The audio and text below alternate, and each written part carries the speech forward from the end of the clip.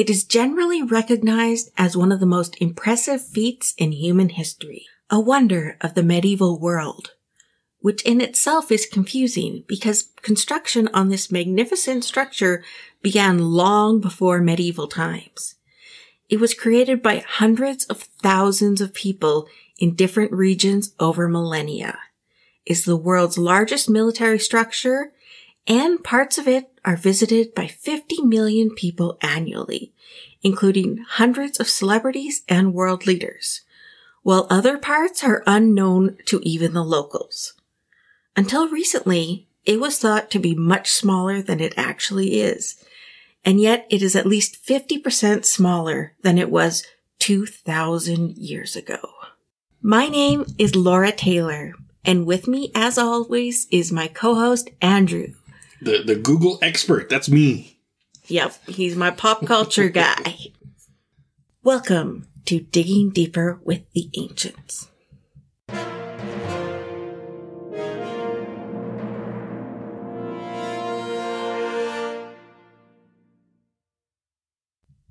If you haven't already guessed the topic for this podcast, it becomes much easier when you eliminate the other huge ancient structures we've already covered.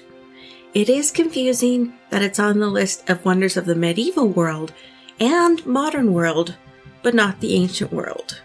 However, that's only because it was the ancient Greeks that made the original list, which you can hear more about in our Season 2 podcast on that topic. Today, we are finally talking about the Great Wall of China. And if you've been with us since the beginning, you know that we did briefly bring it up in our second episode on the Terracotta Army, because the two have a connection through the first emperor of China, Qin Shi Huang. Before I get any further into this episode, I want to again apologize in advance for mispronouncing names, because there are a lot in this episode. And although I research how to pronounce most of them, that doesn't mean I end up pronouncing them correctly, as I have no experience with any Eastern languages. Although at least I've said Qin Shi Huang a lot, so I should be close on that one. Unfortunately, the one thing most people think they know about the Great Wall, that it is the only man-made structure visible from space, and that it can be seen with the naked eye, is a myth. Even though this myth has been thoroughly debunked, it is still ingrained in pop culture. To start with, the wall looks a lot like the stone and soil that surround it. It is difficult to make out in most orbital photos. The view of the wall from the moon would be the same as looking at a human hair from about 3 kilometers or 2 miles away. So that's pretty small. Yeah. It has been photographed from space, though, as have other man-made structures, such as the pyramids on the Giza Plateau. I think we've talked about them, too. Yes, we have. The wall is also sadly called the longest cemetery in the world, because in 2,500 years of construction, more than 1 million laborers were used, and the difficult work took many lives. It is estimated that 400,000 workers died, and some are said to be in the wall itself. Although it is important to recognize that no evidence of this has ever come forward, which actually makes me wonder whether evidence hasn't been found or if it just hasn't been made public. But that's probably the cynic in me. It just seems unlikely. 2,500 years, there's no evidence of humans. You know what I mean? They also don't release very much information at all out of China. And that's what I'm saying. I'm basically saying I don't think it's a cemetery, but I also think there are probably human remains within it. Absolutely. Somewhere. Whether they've been found or not, I'm not sure, but... It's like any new construction in New York. There's a couple of bodies in there. Sections of the wall have been named, renovated, and developed into tourist resorts that are visited by millions of people every year. In fact, there was even a toboggan run at one of the tourist hotspots. More than 460 world leaders and celebrities have visited the Great Wall, but those sections people know about and recognize as the Great Wall of China, are a minority. The majority is lying wild, nameless, and near ruins, with many locals not even recognizing them as part of the wall, because they don't look like the stereotypical Great Wall we see in images. Right. They're more just mounds of earth. But what is the Great Wall? The Great Wall of China is an ancient series of walls and fortifications totaling more than 20,000 kilometers, or 13,000 miles, in length. Located in northern China, it is equal to half the length of the equator and is the longest feat of human engineering. In fact, it is one of the largest building construction projects ever undertaken. The Great Wall was continuously worked on from the 3rd century BC to the 17th century AD. It was the great military defense project of multiple Chinese emperors. Although named the Wall, it is not only lofty and solid walls, but also massive signal towers, barriers, barracks, garrison stations, and fortresses along the walls, together forming an insurmountable line for thousands of years. This long wall, just like a gigantic Chinese dragon, winds up and down across deserts, grasslands, mountains, and plateaus. It's not just a big, long, straight line, because otherwise, well, it would measure half the equator. It would stretch that far. It twists and turns all over the place. It begins in the East Hebei province and ends in the Gansu province to the west, and covers 15 provinces and regions. The length of the walls built by different dynasties totaled 50,000 kilometers, however. The existing Great Wall, as determined in 2012, after lengthy investigations, is a little over 21,000 kilometers. That means half of the wall has disappeared over the course of history. That's kind of scary. Prior to the government-sanctioned investigations into the wall that began in the 1990s, the main body of the wall, excluding the various branches, was believed to be only 6,700 kilometers, or 4,100 miles, which is just mind-boggling to me. Mm-hmm. Although there are large stretches which make up about 25% of the total length that consist solely of natural barriers such as rivers and mountain ranges, these would have been considered part of the wall in ancient times, because they were sufficient in blocking enemies. Nearly all of the rest, which is about 70%, is constructed wall, with the remaining just stretches of ditches or moats. That's only about 5%. There is also the issue that a formal definition of what constitutes a Great Wall has not been agreed upon, making the full course of the Great Wall difficult to describe in its entirety. This is why it took up until 2012 to even come up with an accurate length of the wall. Thus, they also used ground penetrating radar and various new scientific techniques. Oh, and lots of satellite photos. Right. Which they can zoom in on then and try to determine how long the wall was. Yeah, exactly. You know how it's done. For the purpose of this podcast, though, I'm going with the fullest extent of the structure, including natural and man-made barriers. Although I'm not including the hundreds of towns that were created along the path of the wall, because those came out of necessity for living space of the workers, as well as a result of using the wall as a trade route in later times. The altitude of the walls also vary greatly, with the highest point in a suburb of Beijing having an elevation of just over 1,400 meters or 4,700 feet, while the lowest point is just above sea level in the Hebei province. The collection of fortifications known today as the Great Wall of China has historically had a number of different names in both Chinese and English, with the first given to the entirety by the first emperor of China, being the Long Wall. Due to the first emperor's supposed tyranny, however, the dynasties that came after avoided referring to it by this name, even as they added to it and continued construction started by Qin Shi Huang. Yeah, that's... We don't like you, but your idea was kind of good. So, Exactly. The Great Wall is the most common emblem of China for the Western world, and a symbol both physical, as a manifestation of Chinese strength, and a psychological representation of the barrier maintained by the Chinese state to repel foreign influences and exert control over its citizens. This is kind of where you said about how we might not know if there's ever human remains found within the Great Wall, because they try to keep foreign influences out, even if it's, or not release information to us outsiders. The wall gives us great insight into ancient China, as it reflects collisions and exchanges between agricultural civilizations and nomadic civilizations. It also provides significant physical evidence of the far-sighted political strategic thinking and mighty military and national defense forces of central empires in ancient China.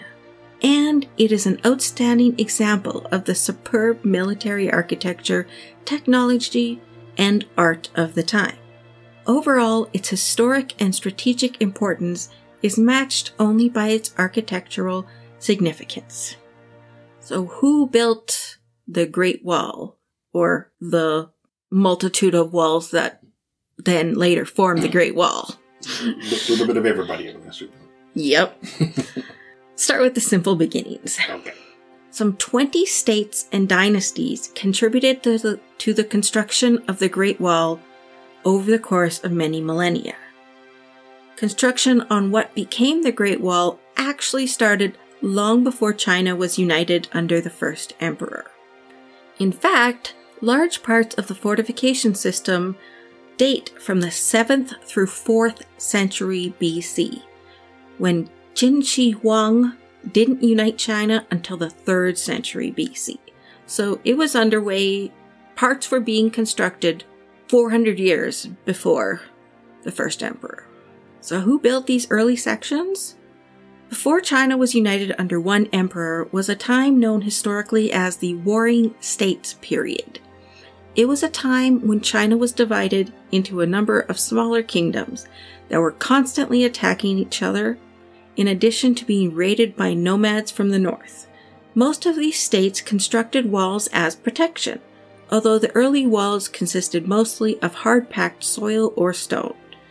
These walls were built to withstand the attack of small arms, such as swords and spears, and were later connected and added to.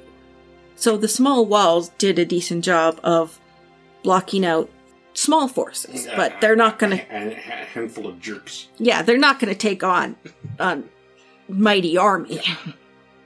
There is no clear evidence as to who the first ruler to build a wall was, but there were at least some walls and beacon towers before 771 BC, as the earliest record regarding the walls is the story of King Yu of Zhou.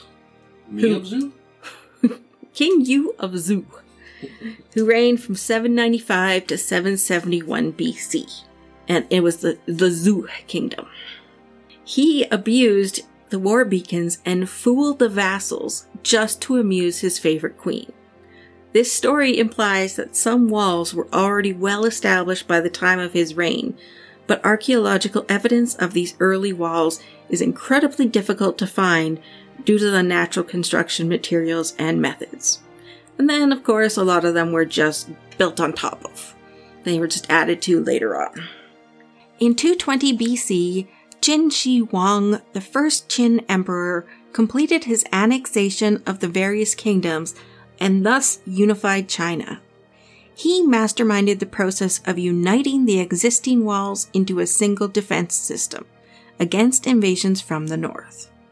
This construction project was called the 10,000 Li Long Wall, with 2 li equaling 1 kilometer. It was one of the most ambitious building projects ever undertaken by any civilization and lasted about a decade.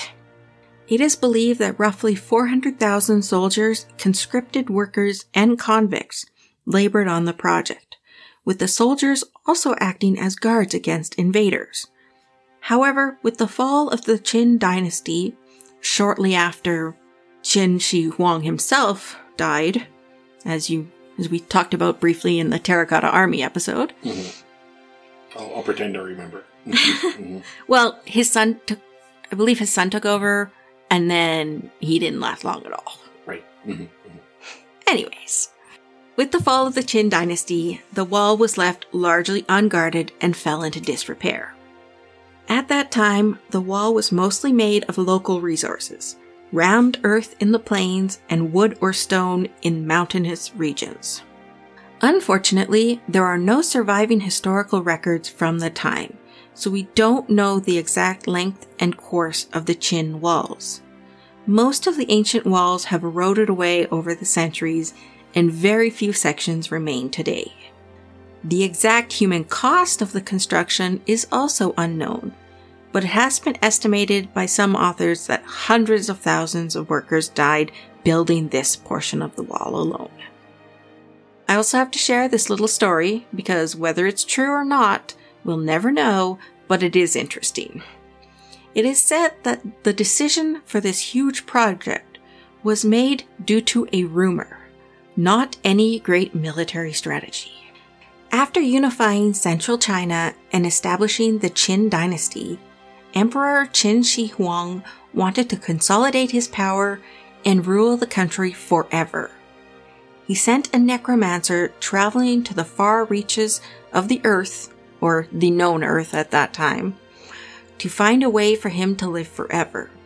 After countless empty-handed returns, the necromancer brought back a rumor, or in some versions of the story, it's a prophecy, that Qin would be overturned by the northern nomads. Upon hearing this, the emperor was so frightened that he immediately issued an order to connect the walls and extend new ramparts to guard the northern border.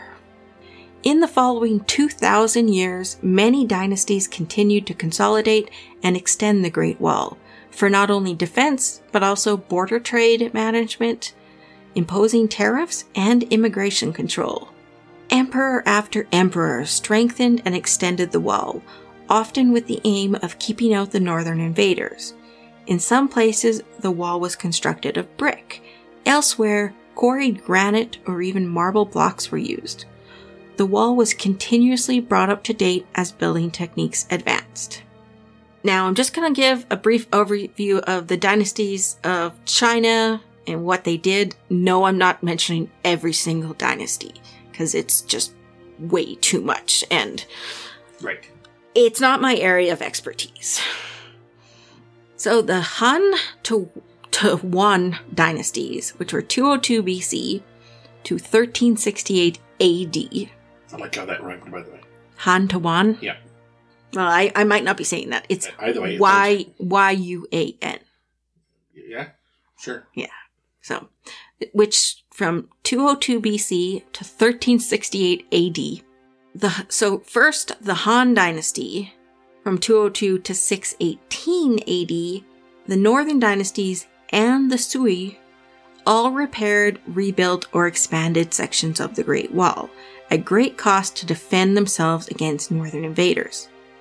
The Tang and Song dynasties that followed did not undertake any significant effort in the region since they were pushed farther south by northern invaders. The Great Wall wasn't the wall to them. It wasn't the border from the others. Mm.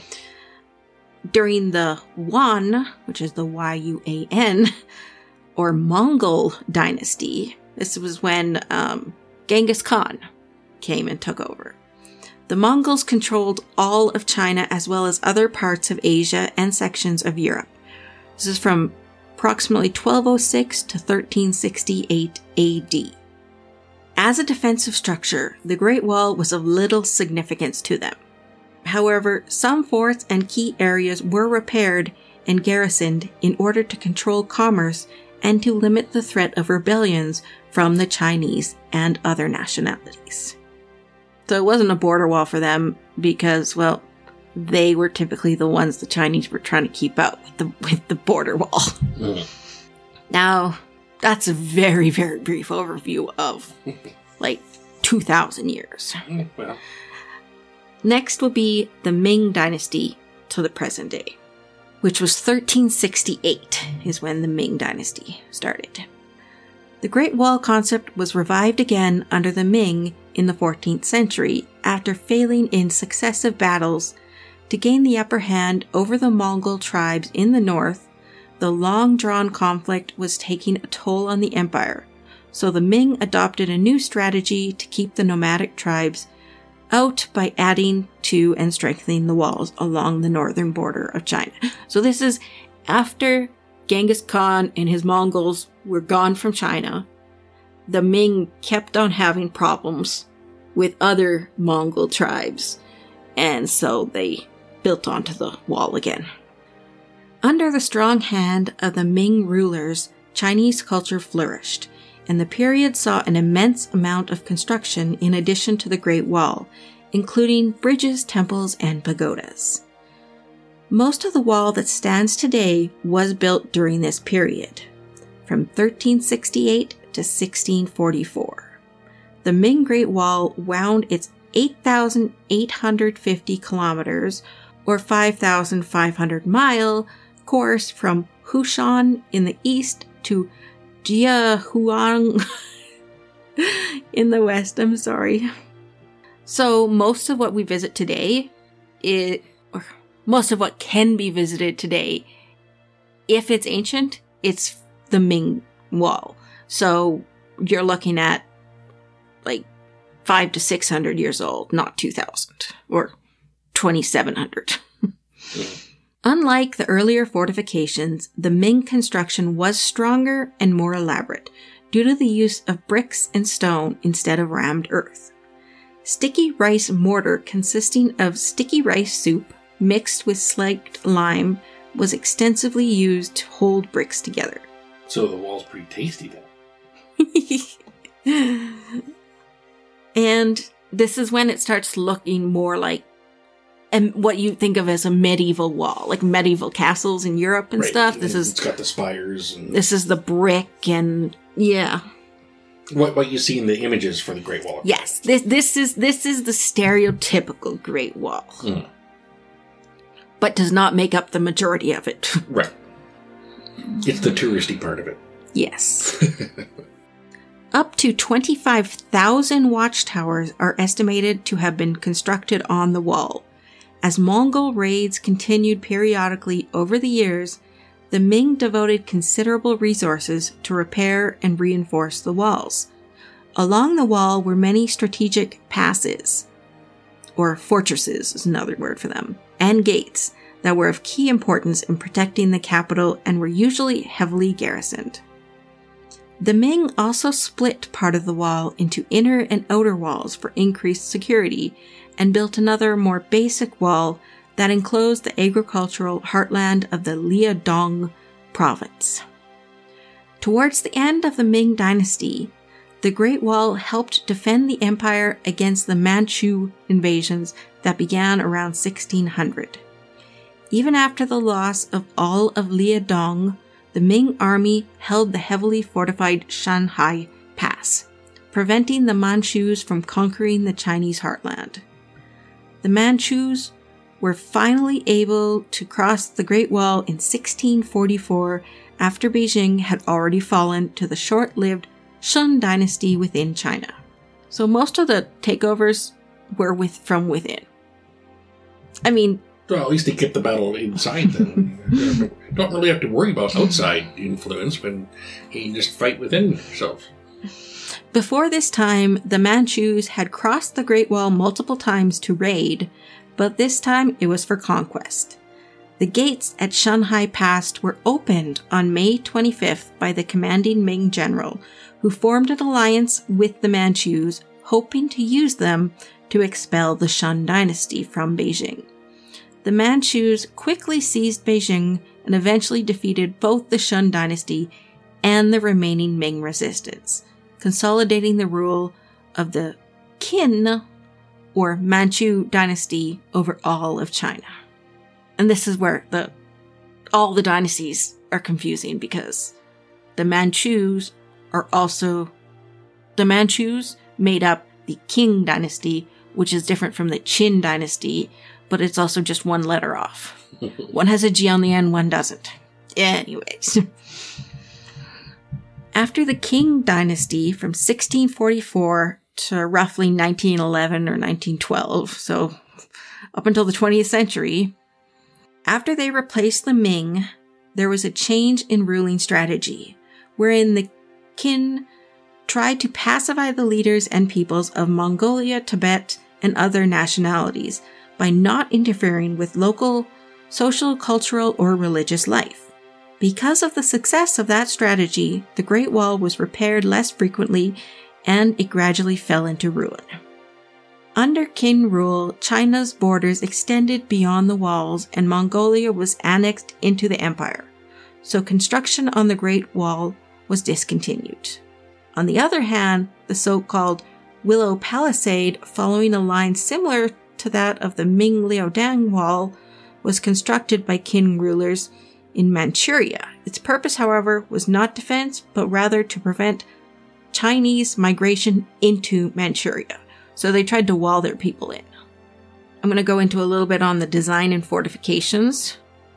The Great Wall has 3 major components: the passes or fortresses, signal towers or beacons, and the walls themselves. Firstly, the passes or fortresses.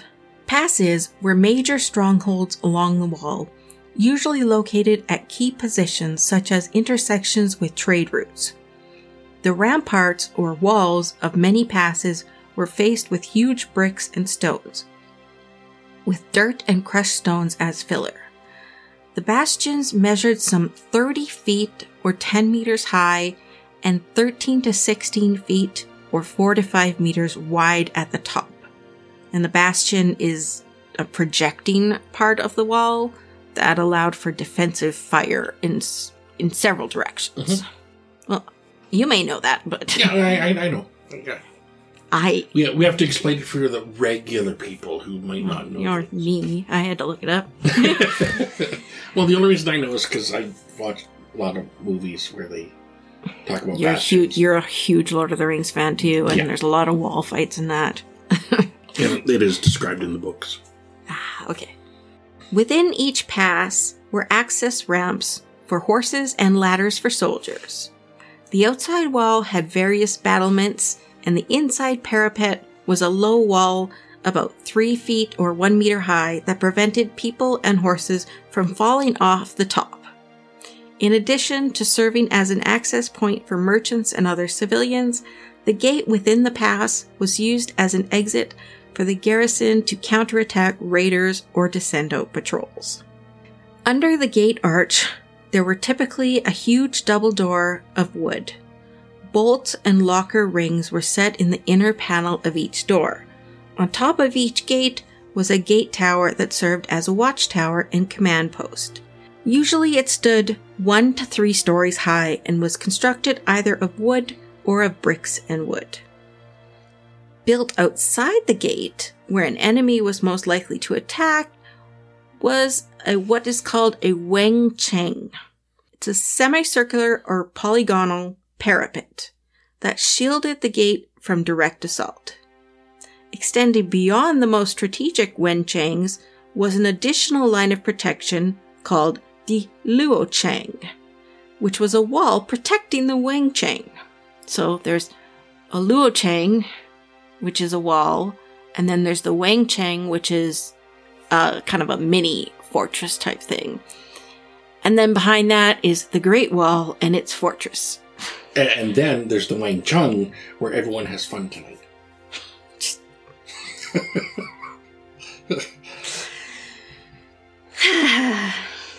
The Luocheng walls were often topped by a tower that was used to watch those beyond the wall and to direct troop movements in battles that waged there. Around the gate entrance, there was often a moat that was formed in the process of digging earth to build the fortifications. Now onto the signal towers or beacons.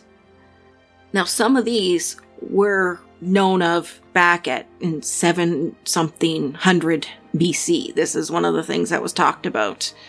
Signal towers were also called beacons, beacon terraces, smoke mounds, or kiosks. They were used to send military communications. Beacon, which was fire or lanterns during the night, or smoke signals in the daytime. Other methods such as raising banners, beating clappers, or firing guns later on, obviously, were also used. Signal towers, often built on hilltops for maximum visibility, were self-contained high platforms or towers. The lower levels contained rooms for soldiers as well as stables, sheepfolds, and storage areas. And you can see signal towers or beacons used in the Lord of the Rings movies. Return of the King uses them. Yep. And the last major section of the Great Wall of China is the walls themselves.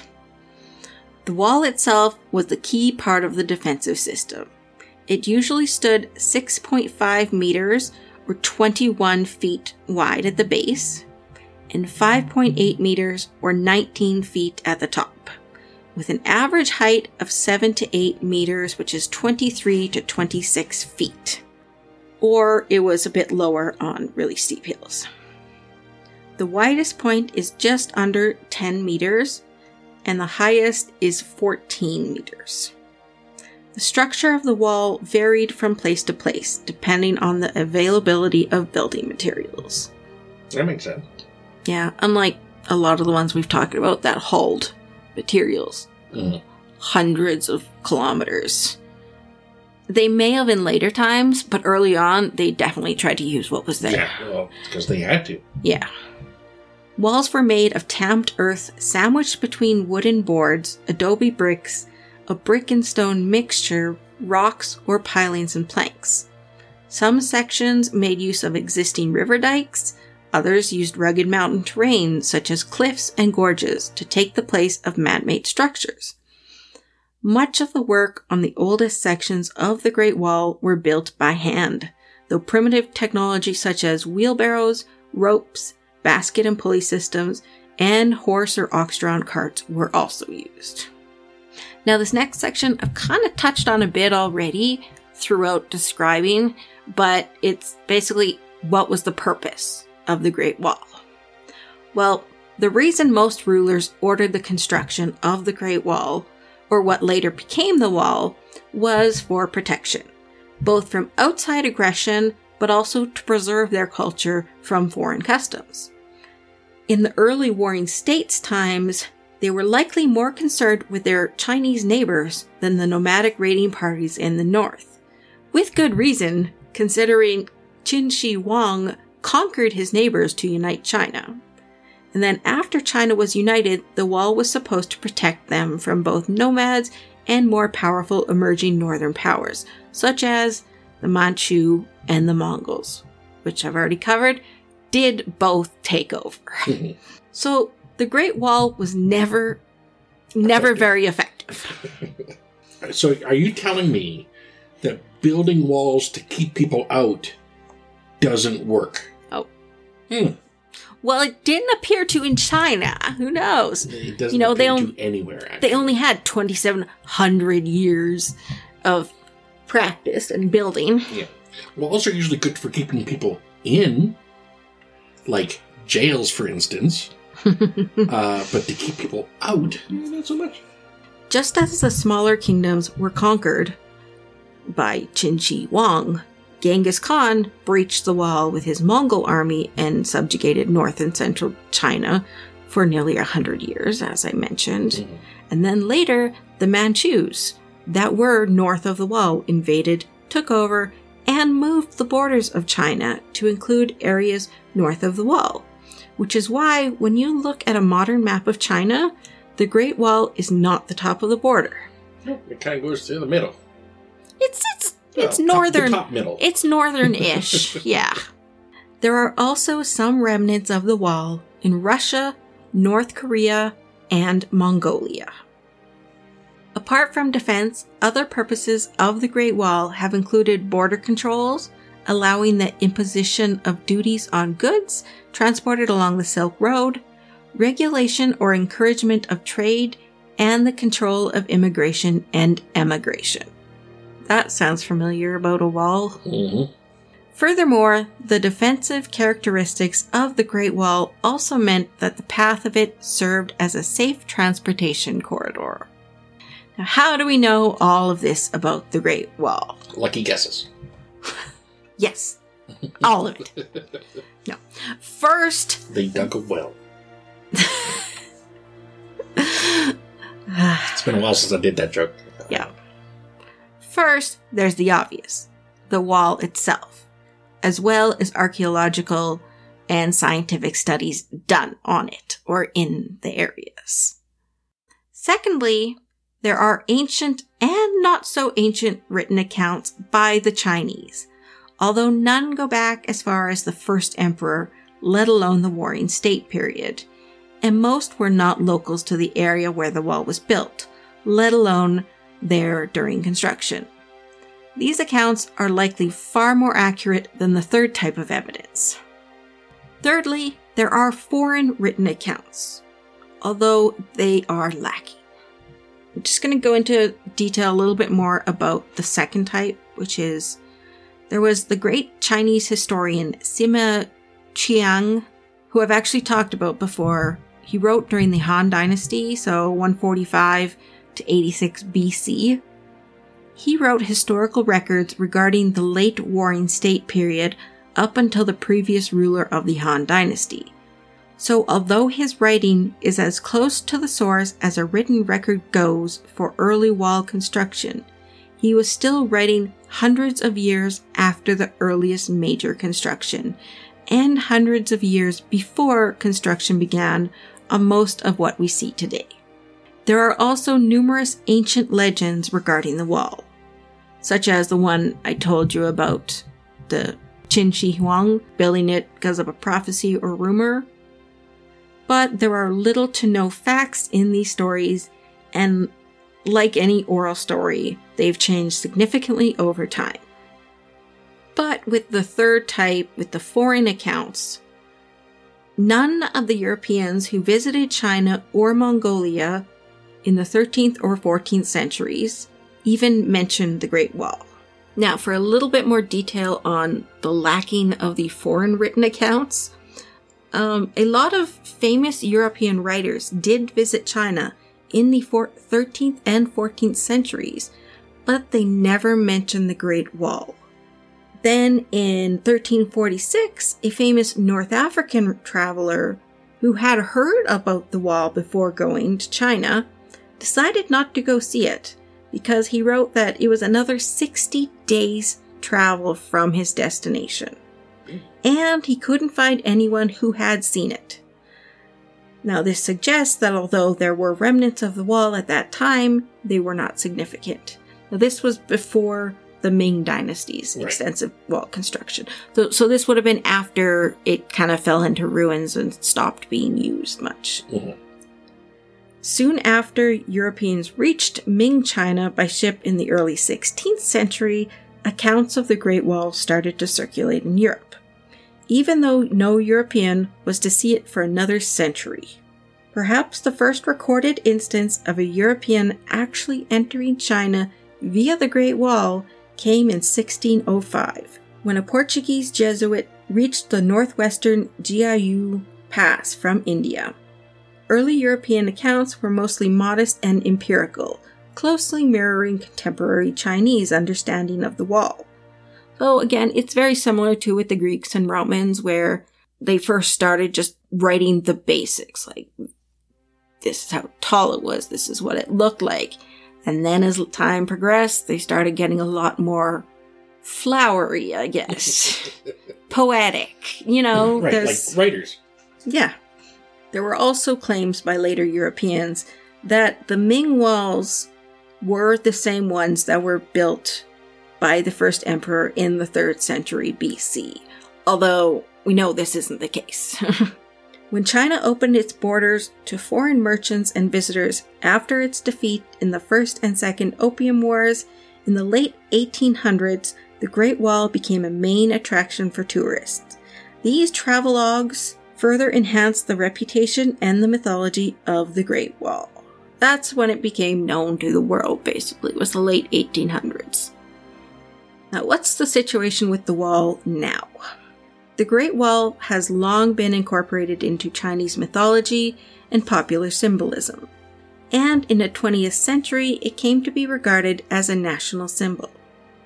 Above the East Gate, or the Dongming, at Shanhai Pass is an inscription attributed to the medieval historian Zhao Xian, which is translated as First Pass Under Heaven, referring to the traditional division between Chinese civilization and the barbarian lands to the north. The Great Wall is, of course, an extremely popular tourist attraction, where hiking is probably the most authentic thing to do. Although camping on the wall isn't permitted, if you want to spend a night, there are guides that will take you to a watchtower to spend the night. In 2006, golfers promoting the Johnny Walker Classic teed off from the wall at Duoyang Pass outside Beijing. And in 2007, the French-owned fashion house Fendi transformed the ramparts into a catwalk for the Great Wall's first couture extravaganza, a media-saturated event that offended traditionalists. In recent years, we've been learning a great deal about this ancient structure. In 2009, 180 kilometers of previously unknown sections of the Ming Wall, concealed by hills, trenches, and rivers, were discovered with the help of infrared rangefinders and GPS devices. It wasn't until 2012 that the total length of all the walls built was discovered to be 50,000 kilometers. Before this study started in the 1990s, it was believed to be less than a third of this. Wow. Either way, that's still really long. Yeah. In 2014, a portion of the wall near the border of Liaoning and Hebei provinces was repaired with concrete, although the work has been much criticized. Oh, well, yeah, that's not natural. In March and April 2015, 9 sections with a total of more than 10 kilometers, or 6 miles, believed to be part of the Great Wall, were discovered along the border of the Ningxia Autonomous Region and the Gansu Province. So again, more sections of the walls are being discovered. Mm-hmm. Now this next section is about the dangers to the Great Wall. The Great Wall is disappearing at an alarming rate, mainly for 2 reasons. The first is natural weathering. For thousands of years, the Great Wall has endured the ravages of the Gobi Desert. Plants growing into some walls accelerate its decay. Some walls and watchtowers are run down and likely to be destroyed by the next storm, while other sections have already collapsed and washed away into the river. The second is reckless human behavior. Before 2000, people in remote areas lacking the awareness to protect the Great Wall knocked down bricks to sell, stole them to build houses, or even dug holes in the wall to raise livestock. The plundering of the Great Wall, once fed by poverty, is now fueled by progress. In the early days of the People's Republic of China, peasants pilfered tamped earth from the ramparts to replenish their fields and stones to build their houses. Decades of economic growth have turned small-scale damage into major destruction. During the Cultural Revolution from the 1960s to 1970s, miles of wall were vandalized or destroyed to make way for infrastructure, construction, and even industry. Then, from the 1980s to 1990s, people pillaged the bricks and sold them. It was common to see ramparts being reduced to give way to road or factory construction. There was no clear regulation on the conservation of the wall until 2006. Despite the wall's cultural significance, roadways have been cut through it at several points, and vast sections have suffered centuries of neglect. While some dismantled sections of the wall were subsequently rebuilt, most have not been, and others have been repaired using modern methods, such as the concrete. Right. And most of these repaired sections using modern methods and material become tourist destinations. At one such location, visitors can buy t-shirts, have their photo taken on a camel, or sip a latte at Starbucks before even setting foot on the wall. Half an hour away, at another site, sightseers don't even have to walk at all. After being disgorged from tour buses, they can ride to the top of the wall in a cable car and go for a toboggan ride on the wall. The Great Wall of China is on the list of 100 endangered sites issued by the World Monuments Fund. The renovated walls open as tourist sites cannot stand for the whole wall. In fact, less than 10% of the wall is visible to ordinary tourists. The real majority, which is more than 90%, are crumbling walls snaking between the mountains, undeveloped and poorly protected. So, what are we doing to protect the wall, or how is it being protected? Well, it was designated a UNESCO World Heritage Site in 1987. As a UNESCO site, the universal value of the Great Wall and all its attributes must be protected as a whole, so as to fulfill authentic, integral, and permanent preservation of the property.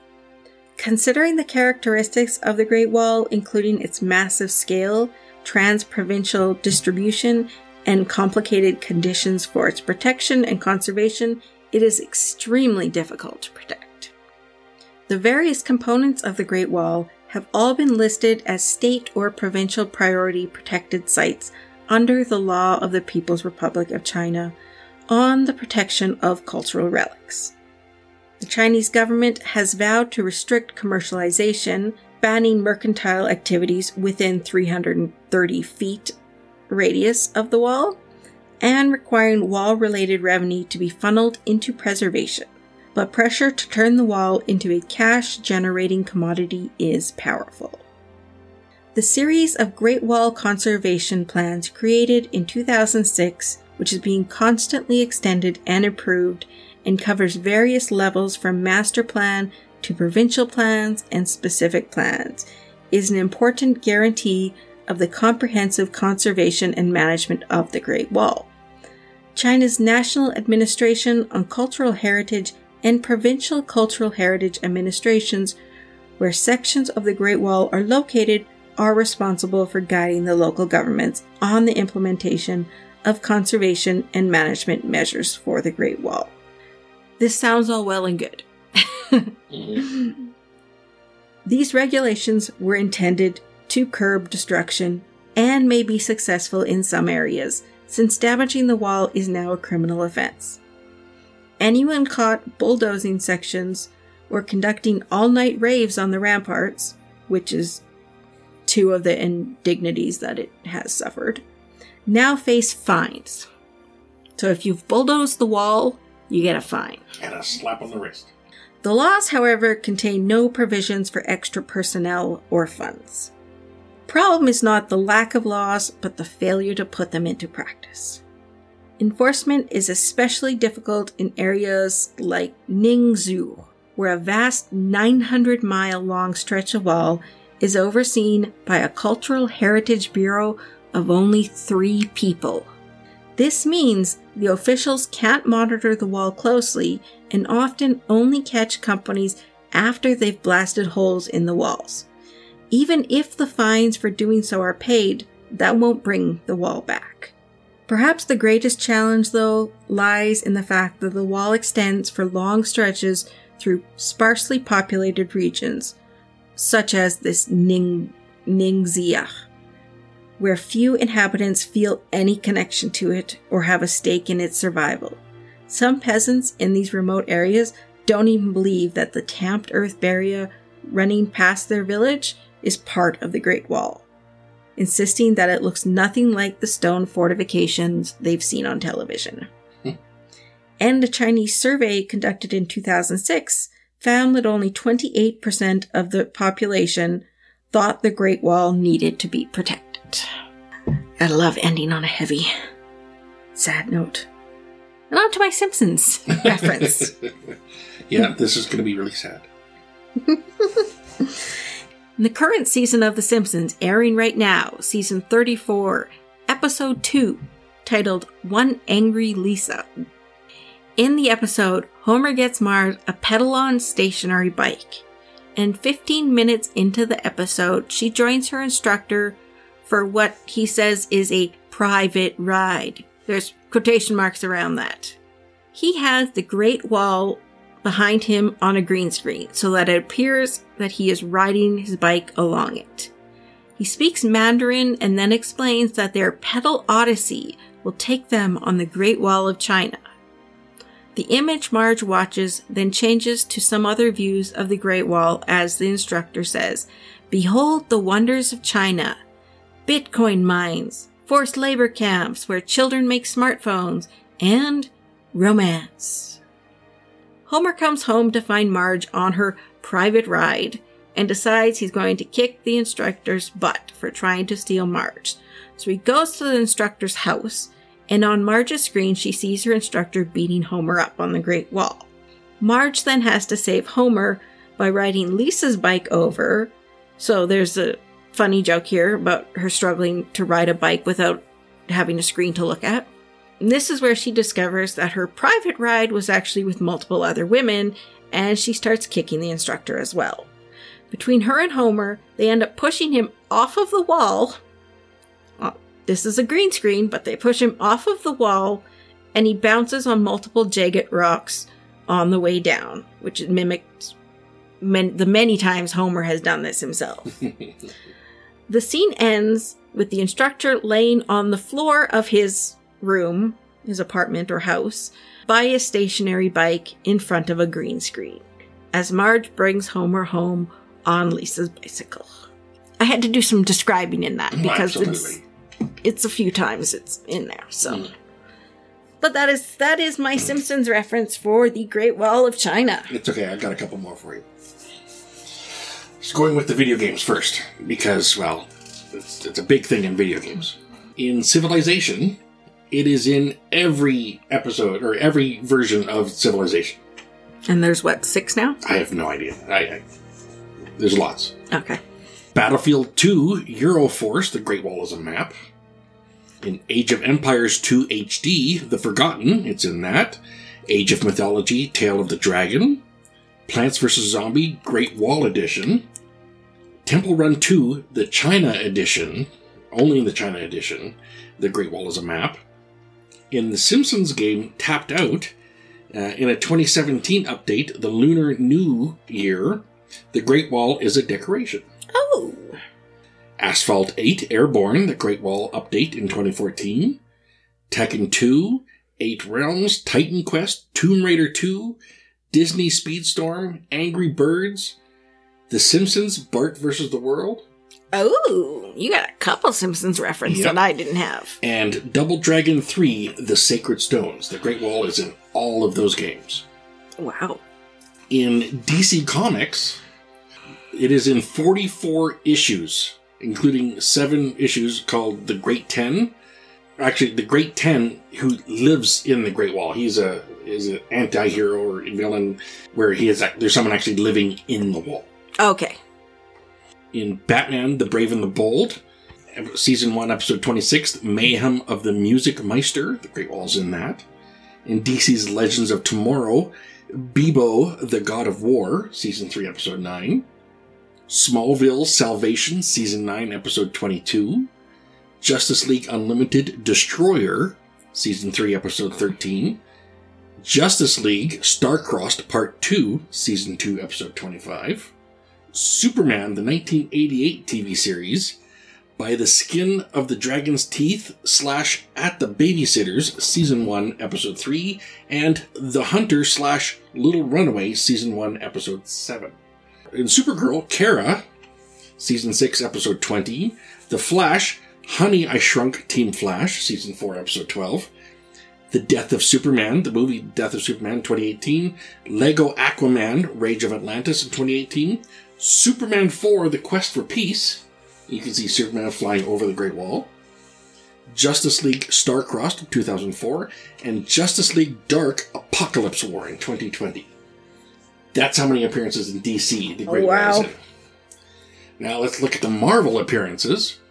35 comic appearances, including a comic called The 500-Year War, where the Eternals fought their biggest battle against the Deviants in China. and Cersei had to fix the Great Wall. So, and this is actually a comic that is a prequel to the movie The Eternals. So the Great Wall is officially in the MCU. In the Fantastic Four, The Rise of the Silver Surfer in 2007. Yep. It's in that. And it is mentioned in Marvel's Agents of S.H.I.E.L.D.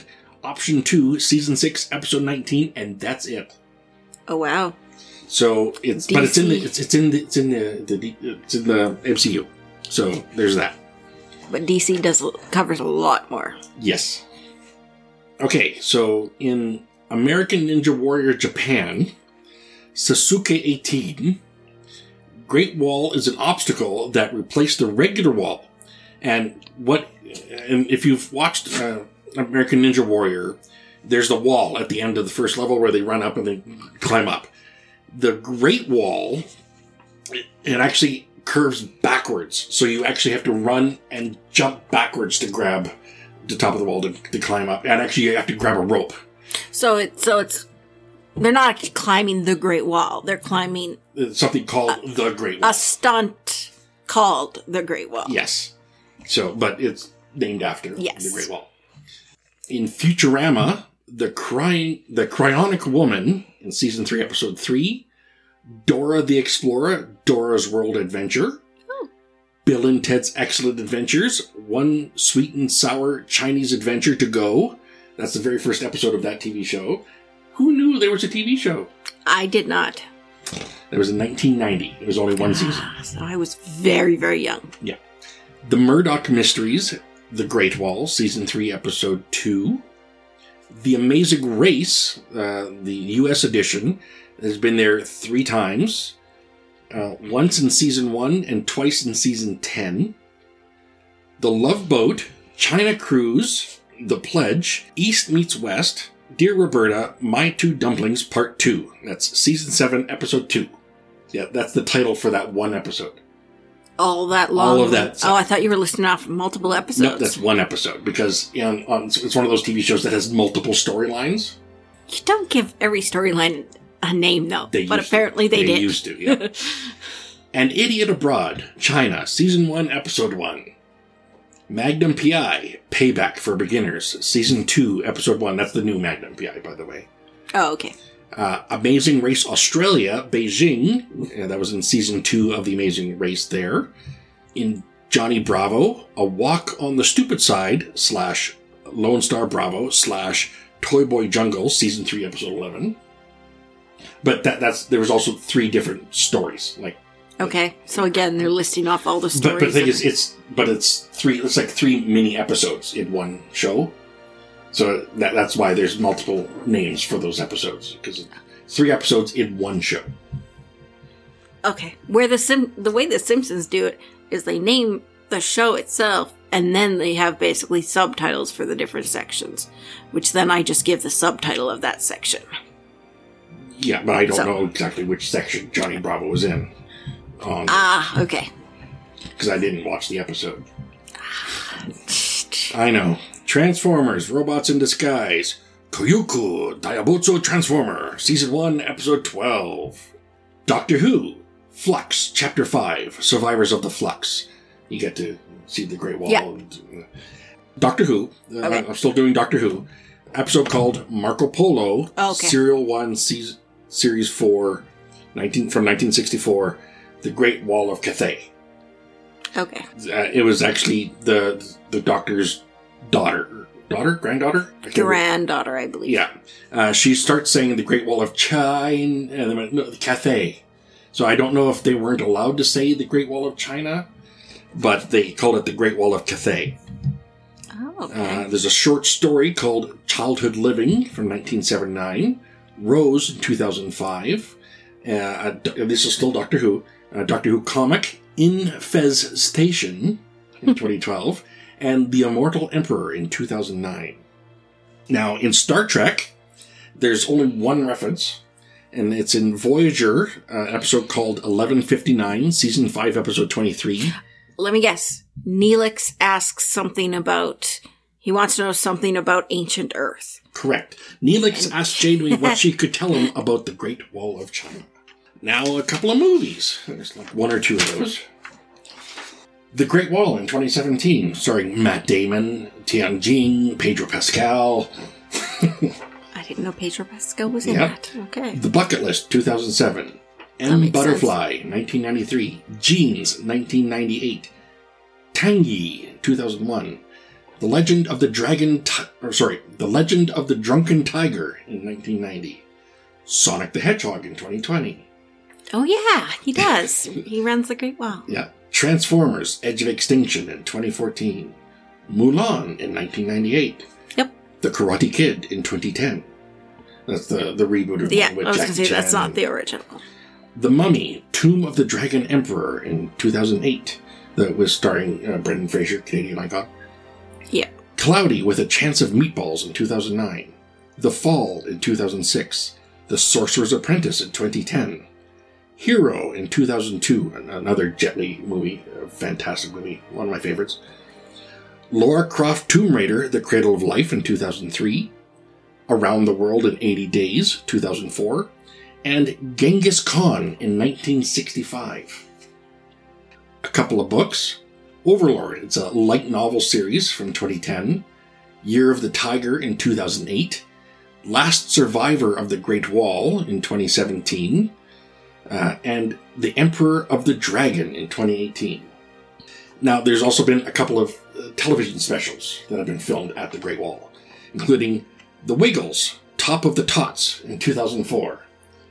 Bob Hope, On the Road to China in 1979. The Great Wall Concert in 2005, which had Alicia Keys, Boyz II Men, and Cyndi Lauper. Okay. The Magic of David Copperfield, China. And I remember this episode. This is in 1986. He went through the Great Wall because it was an illusion. The Adventures of Young Indiana Jones, Journey to Radiance in 2000. You'll notice that they all took place before 2006, though, when the government tried to, because people were getting annoyed at all this commercialization and everything of the Great Wall, and the government put in those sanctions that everything has to be done outside of a 330-foot radius. So a lot of those were close to 2006. Yeah, 2005, the Great Wall Concert. Exactly. There was a concert right before. So that could have been one of the last things to... Yep. Last big events that took place. Mm-hmm. And that's all I got for pop culture stuff. Now, do you have a question for this week? Well, my question actually kind of relates to the Great Wall. I was thinking about it, and things like the Great Wall can be patched up with modern and renovated with using modern techniques. Now, is that preferable to them completely disappearing?